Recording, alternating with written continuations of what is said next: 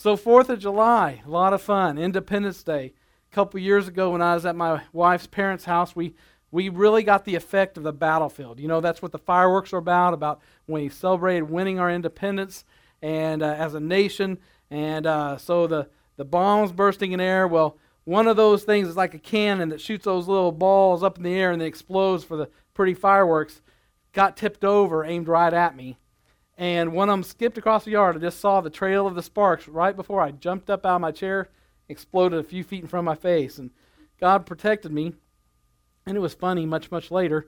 But it was an exciting time. But when we are celebrating this, we can't forget the fact that this whole idea of independence, that it is an age-old issue. That even in biblical times, when we go back to the time of Moses, that it was an issue of independence from persecution of our faith. If you want to turn in your Bibles to the book of Psalms, chapter 85. Psalms chapter 85. We're going to focus on the first 13 verses of this text this morning. The title of today's message is Hope in the Future from a Heritage of the Past. Hope in the future from a heritage of the past. On Father's Day 2016, just a short time ago, we were celebrating a heritage that fathers leave for their children. And we talked about in the Assemblies of God, while even though I grew up in it, I believe in Assemblies of God, that's a good organization. There's lots of other good organizations that are denominations that are out there spreading the gospel, and that there's no one that has just a corner on the market. But the Assemblies has one of the greatest missions programs there is, and so we focused on the fact that there is a heritage laid from clear back in the early 1900s when ministers came together to forge a union of ministers, the Assemblies of God, to be able to bring the Word of God all around the world. But on July 4th, 1776, King George III of England wrote about that day in his diary. We know, July 4th, 1776. Guess what King George III wrote in his diary for that day? He wrote this: nothing happened today. Now, isn't that an interesting commentary in his diary? Nothing happened today. He couldn't have been further from the truth, because in Philadelphia, the Congress adopted our Declaration of Independence. A big thumb in our nose at England. And it begins with these words: when in the course of human events it becomes necessary for one people to dissolve the political bands which have connected them with another, and to assume among the powers of the earth the separate and equal station to which the laws of nature and the laws of God entitle them, a decent respect to the opinions of mankind requires that they should declare the causes which impel them to separate. In other words, if you come to a point in a group of people where they must split apart for a good reason, then it's only proper that reason is declared. And so it goes on to say, we hold these truths to be self-evident, that all men are created equal, that they are endowed by their Creator with certain unalienable rights, that among these are life, liberty, and the pursuit of happiness. And the United States of America was born on that day, although King George III said nothing happened. Now, 240 years later, we are about to celebrate tomorrow the birth of our country once again, as we do every year. And our country is born on the hope of help from the one true God. You see, no matter what people try to do to rewrite history, there was a point in time in England when men sought a land, a place, just like the children of Israel, where they could have freedom to worship God in spirit and truth. In our country, born on those principles, and when we look at Psalms 85, there's a couple things that really stand out about this passage. And the first one is we need to remember God's rescues.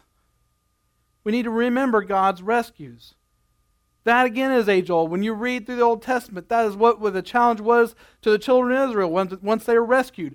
Write it on the back of your hands, on your forehead, or in this day and time, put a sticky note on the mirror, whatever, but every day remind yourself, teach it to your children, what God has done. Because why? Because when you begin to forget God's rescues, you begin to get yourself back into bondage. Remember how God has helped us in the past. Remember how God has blessed us in the past. And that's why the psalmist did what the psalmist did in verse 1 through 3, where he lifted up his praise to God. We need to be careful, church, as Americans, that we don't get so in the mully grubs, or whatever you want to call it, that every time it's mentioned about the state of our country, that we point out, firstly, that's no longer a nation after God. It's no longer this. Remind people, keep reminding them of the fact that God is the one that brought this nation together to give us a right to worship Him, free of persecution. But when we look through verses 1 through 3 of this, what the psalmist wrote, he lifted up his praise to God, saying, Lord, you have been favorable to your land. You have brought back the captivity of Jacob. You have forgiven the iniquity of your people, and you have covered all their sins, Selah. And then it says, you have taken away your wrath. You have turned from the fierceness of your anger. And here, God brought back the captivity of Jacob, and God has rescued His people many times. And when we look at this, we have to think about the evidence of His rescue in the history of our nation.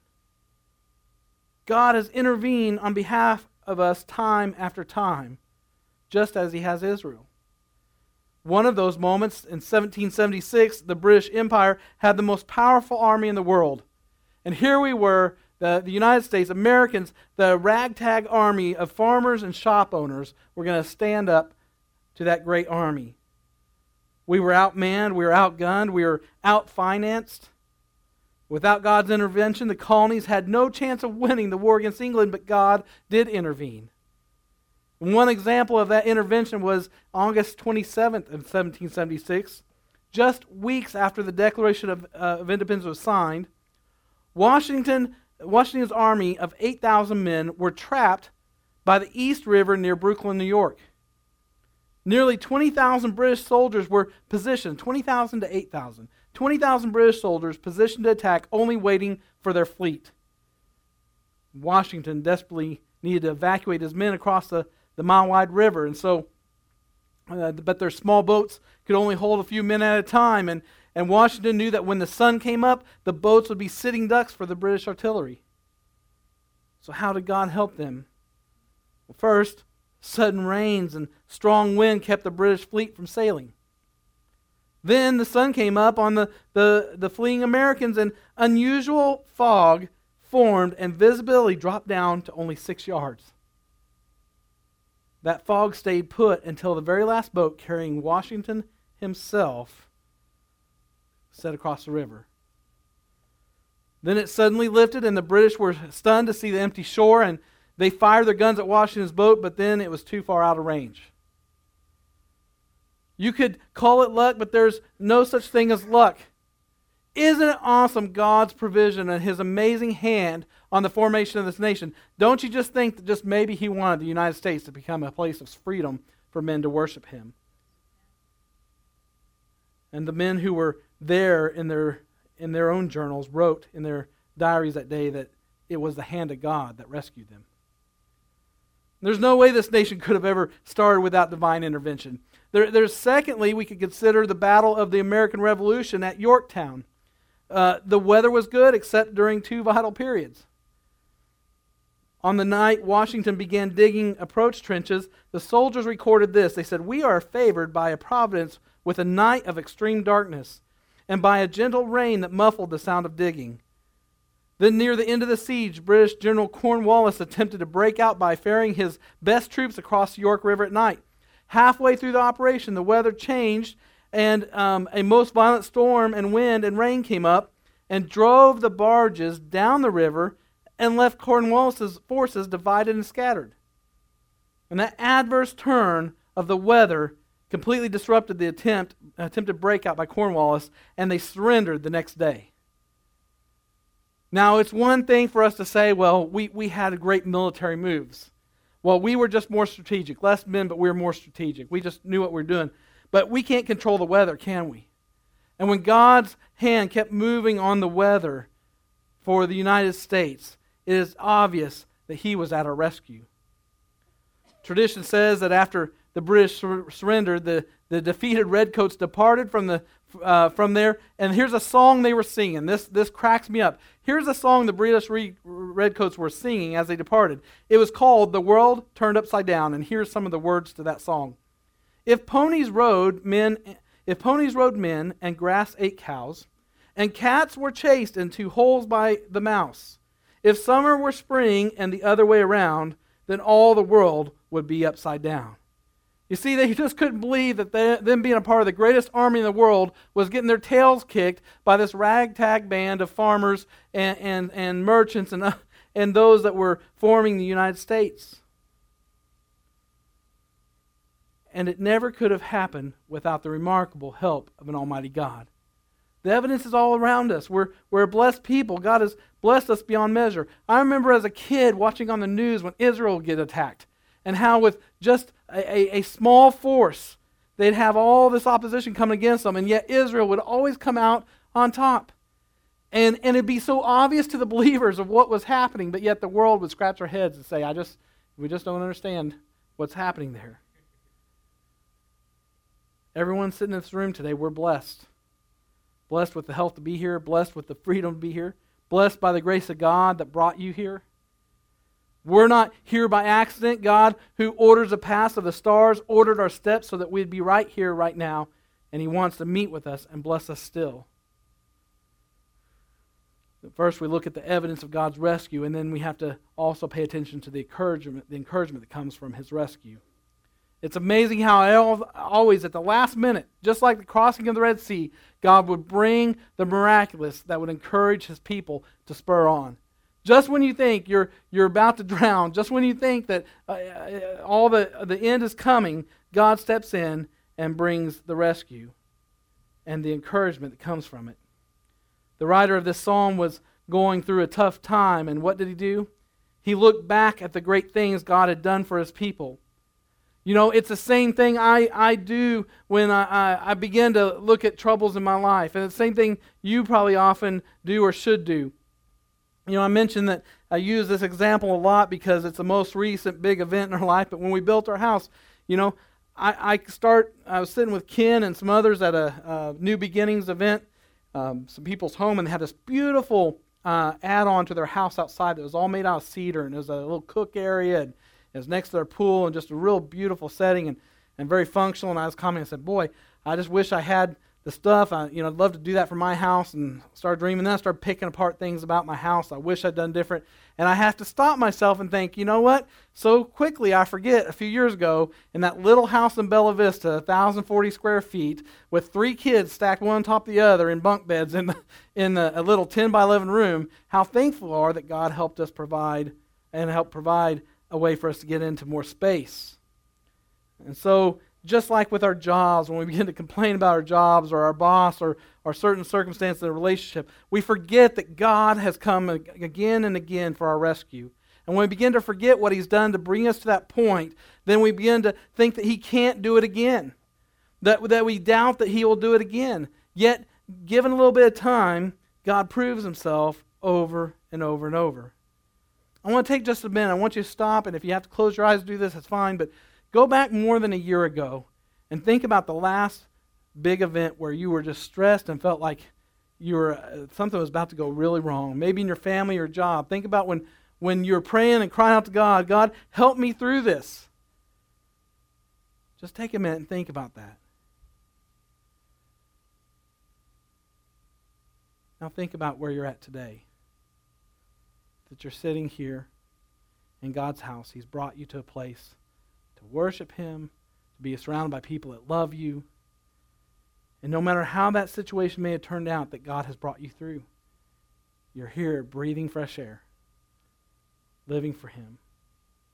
It's the same thing young David did when he was about to face Goliath the giant. Starting in 1 Samuel 17:34, here's a little discourse from David, who's about to face the giant. He says, David said to Saul, your servant used to keep his father's sheep. And when a lion or a bear came and took a lamb out of the flock, I went out after it and struck it, and delivered the lamb from its mouth. And when it arose against me, I caught it by its beard and struck it and killed it. Your servant has killed both lion and bear, and this uncircumcised Philistine will be like one of them. seeing that he has defied the armies of the living God. Moreover, David said, the Lord who delivered me from the paw of the lion and the paw of the bear, he will deliver me from the hand of this Philistine. You know, we've been a little bit stressed with this dog that we have, this German Shepherd puppy, and I've said all my woes to people about how we wanted this dog. We thought it was great, but it's high energy and high maintenance. It's not mean, doesn't have a mean streak, but it is just powerful dog, sometimes a little rough with our small kids. And we had a moment over the last couple of weeks where he pushed it too far, and I was pretty angry with the dog, and I had something well up inside of me, and I kind of relate to David. I thought, I will snap you in two. Those teeth don't scare me. Your size, your power, I guarantee you come between me and my kids, and I will end you. And that's what I felt inside, deep inside. And the funny thing is, I laugh about it, but I was as certain as that as my next breath, that if it came between me and that dog was not coming out alive. And don't report me to PETA or whatever, to puppy services, whatever. I love dogs, but the idea here is that sometimes we're battling giants in our life. We're battling things that in most circumstances would be fearsome, like David and a lion or a bear. But we have to remember the God we serve. Little David telling King Saul, just put me in there. This guy don't stand a chance with my God on my side. But how often do we forget that the same God, and David's relenting there, that, this is the same guy who grows up and he fails God again in his life after God has delivered him from the hand of the lion, from the bear, and from the hand of the Philistine giant. So we can find the hope we need by remembering God's rescues. We also need to cry out for God's compassion when we do that. And that's what the psalmist did, starting in verse 4. Restore us, O God, our salvation, and cause your anger towards us to cease. Will you be angry with us forever? Will you prolong your anger to all generations? Will you not revive us again, that your people may rejoice in you? Show us your mercy, O Lord, and grant us your salvation. And here the psalmist was crying out to God, basically saying, oh God, you've been so good to us in the past, but if we've ever needed your help, we need it today. Let me tell you something. Have you thought about this? We don't know when Jesus is coming back. We don't know. We know we're in the end times, but we don't know what's going to happen. If he doesn't come back before this showdown in our country comes down, then why would we lose heart at the persecution for religious freedom going on now when this country was formed out of the very same situation? In other words, if God delivered his people into a promised land where they could worship him freely, he could do it again. Now, careful, Pastor CJ, the men in black got the microphones listening on you. Listen, I'm not trying to talk like a revolutionist here. What I'm telling you is that even in the state, when you start looking at who you've got to vote for, what's coming around the corner in our nation, you need to, as believers, realize that your God is the one that rescues you. Not a politician, not a system of government, but your God, who is the same God who rescued David from the hand of the lion, the bear, and the giant Philistine. Verse 4 in the King James Version says, turn us, O God, of our salvation, and cause thine anger towards us to cease.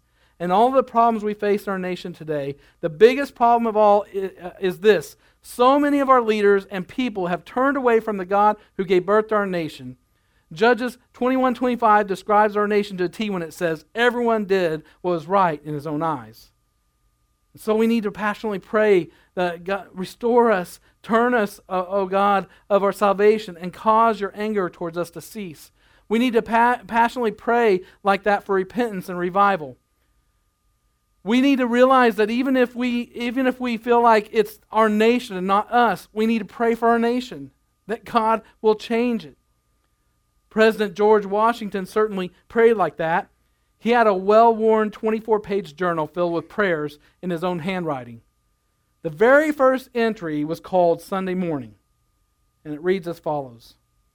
Almighty God and most merciful Father, who didst command the children of Israel to offer a daily sacrifice to thee, that thereby they might glorify and praise thee for thy protection both night and day. I beseech thee, my sins, remove them from thy presence, as far as from the east as from the west, and accept me for my merits for the merits of thy Son Jesus Christ. What's he saying? Washington's saying, I understand that sin separates men from God. And I understand what you did for the children of Israel. So today, forgive me of my sins and let me stand on the grace and the price that Jesus Christ paid on the cross for me.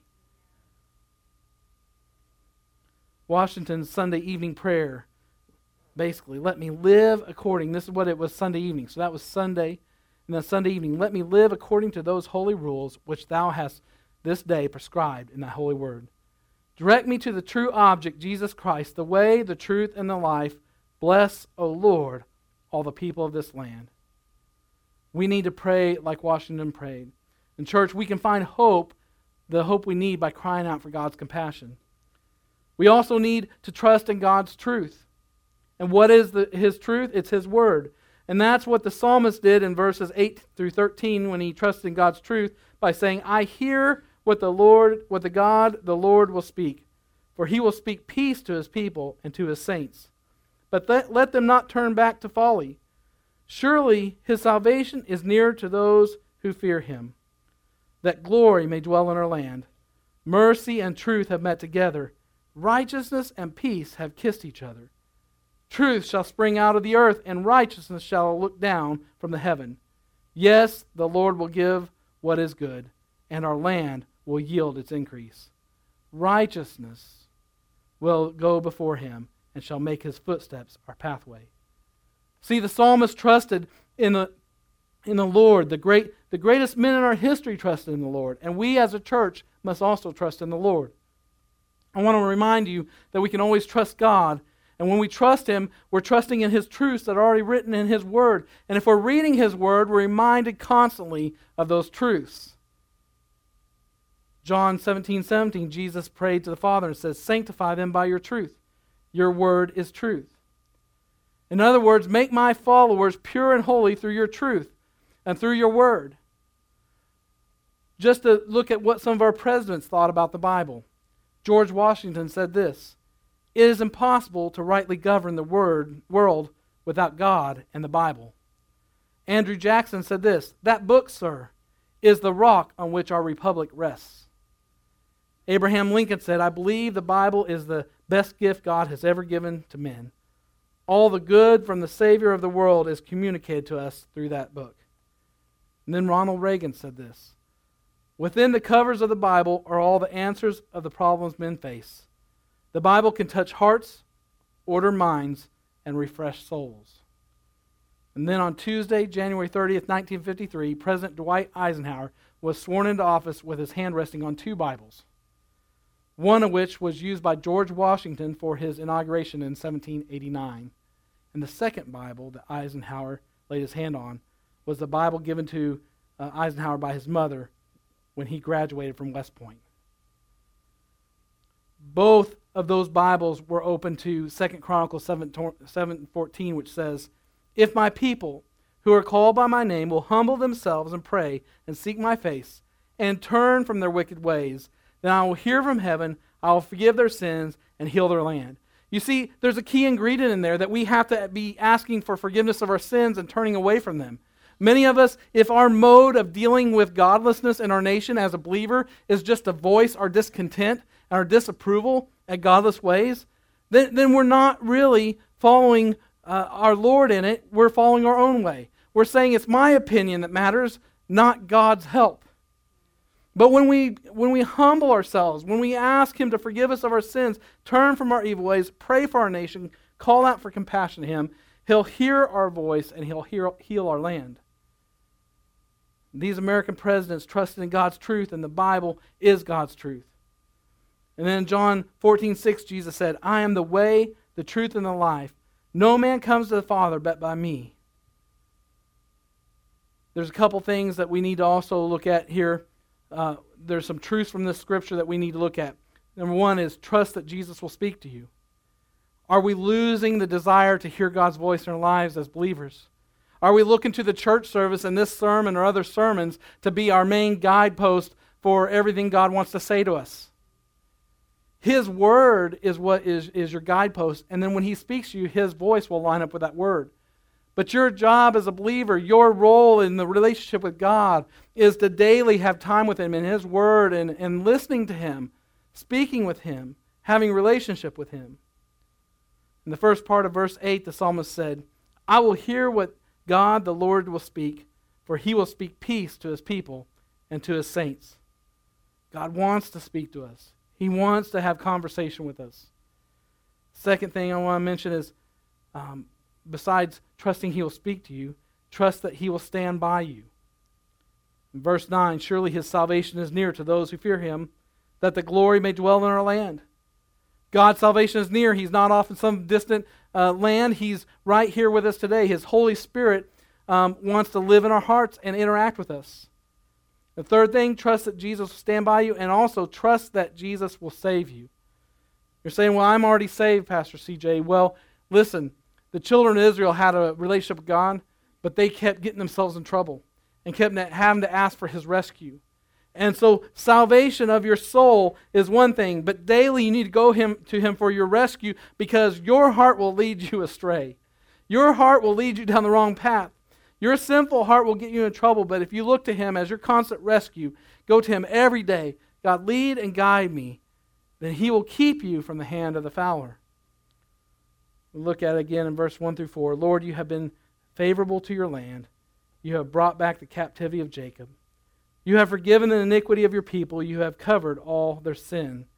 You have taken away all your wrath. You have turned from the fierceness of your anger. Restore us, O God of our salvation, and cause your anger towards us to cease. In verse 7, show us your mercy, O Lord, and grant us your salvation. And then 9 and 10, surely His salvation is near to those who fear Him, that glory may dwell in our land. Mercy and truth have met together.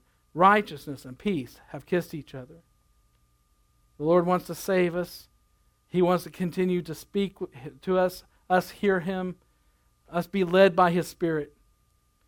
Years ago, there was a news media caught a glimpse of something happening at the Vietnam Wall, where a Vietnam vet was rubbing his hands over the names of soldiers he had fought with. And as they zoomed in, he had no idea they were watching him, but they zoomed in, his hand came over one name, and he began to weep, and he broke. And he just kept repeating, He gave His life for me. He gave His life for me. You see, Jesus gave His life for us. And I fear sometimes, because we get so used to being a Christian, that we lose sight of the significance of that. That when His name comes across our lips, or His name comes across to us in the Word, does it still have that same impact, that we realize the weight of the price He paid for us? He gave His life for us, that we may have freedom, that we may be independent of the snares of the enemy. And that's why mercy and truth can meet together in verse 10. The truth is that we're all sinners and we deserve the wrath of God, but Jesus took our punishment so that we could be forgiven and free forever. And then we read verse 11, truth shall spring out of the earth. When I read that verse, I think of the third day when Jesus rose from the dead to give eternal life to all who would trust in Him. Jesus died on the cross for us, but He's alive forevermore, and He is the hope of all who trust Him. Just like when you were listening to me talk about Washington, and they were in that moment where it looked like the enemy had them outnumbered, outgunned, outfinanced. When Jesus stood alone, being crucified on the cross for all of men's sins, and it looked as if He was defeated.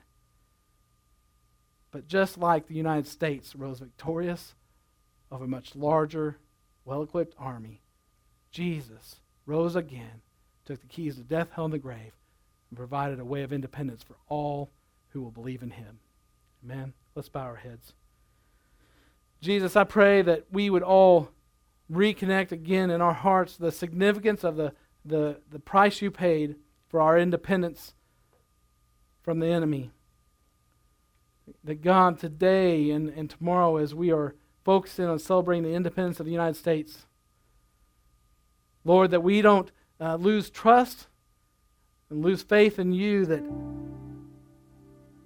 1776, Lord, you provided a way for men to break free from religious persecution, come together, form a nation that became this great land. And Lord, once again, we're in peril. with our government, and with what's happening in this land. And Lord, the way that you rescue us, that's up to you. Lord, we have faith and believe no matter what comes our way, that you are our rescue. But Lord, now I speak to our doubting hearts. Lord, will we step up and be like David, like little David, who said, I defeated the paw of the lion, I defeated the paw of the bear, and now this giant that's in front of me, I will defeat it too, not by my power, but by the power of the God I serve. Lord, there's folks here today that, whether they want to admit it to anyone here, they're dealing with a giant in their life. There's something that has raised its head against them and their desire to follow you. Lord, they're battling it day in and day out, but Lord, they're getting disheartened. They're not looking to you for the rescue. If you're here this morning and you're battling a giant in your life, you need the rescue of the Lord to come in and to completely take control of the situation so you can see that giant defeated. Why don't you settle right now in your heart between you and God that you will return your faith and trust back to Him. That you'll look to Him for your independence, for your freedom. Thank you, Jesus. Thank you, Lord. Praise your name. Thank you, Jesus. Thank you, Lord. Amen. Amen. Well, I pray that if you're able to stay with us, I'm going to just say another quick prayer to bless the food. Probably another 20 minutes or less, we'll be ready to serve you. But I hope that we'll have a good time of fellowship. And as you're celebrating this 4th of July, just be reminded of God's Word that we have a different independence to celebrate as well. That this can be just a reminder of the independence we have as children of God. Amen? Amen. Jesus, bless this food to our bodies and the fellowship. We thank you, Lord, for this building, to be out of the rain and the weather, to fellowship together and to break bread together. We thank you for it. In Jesus' name, amen.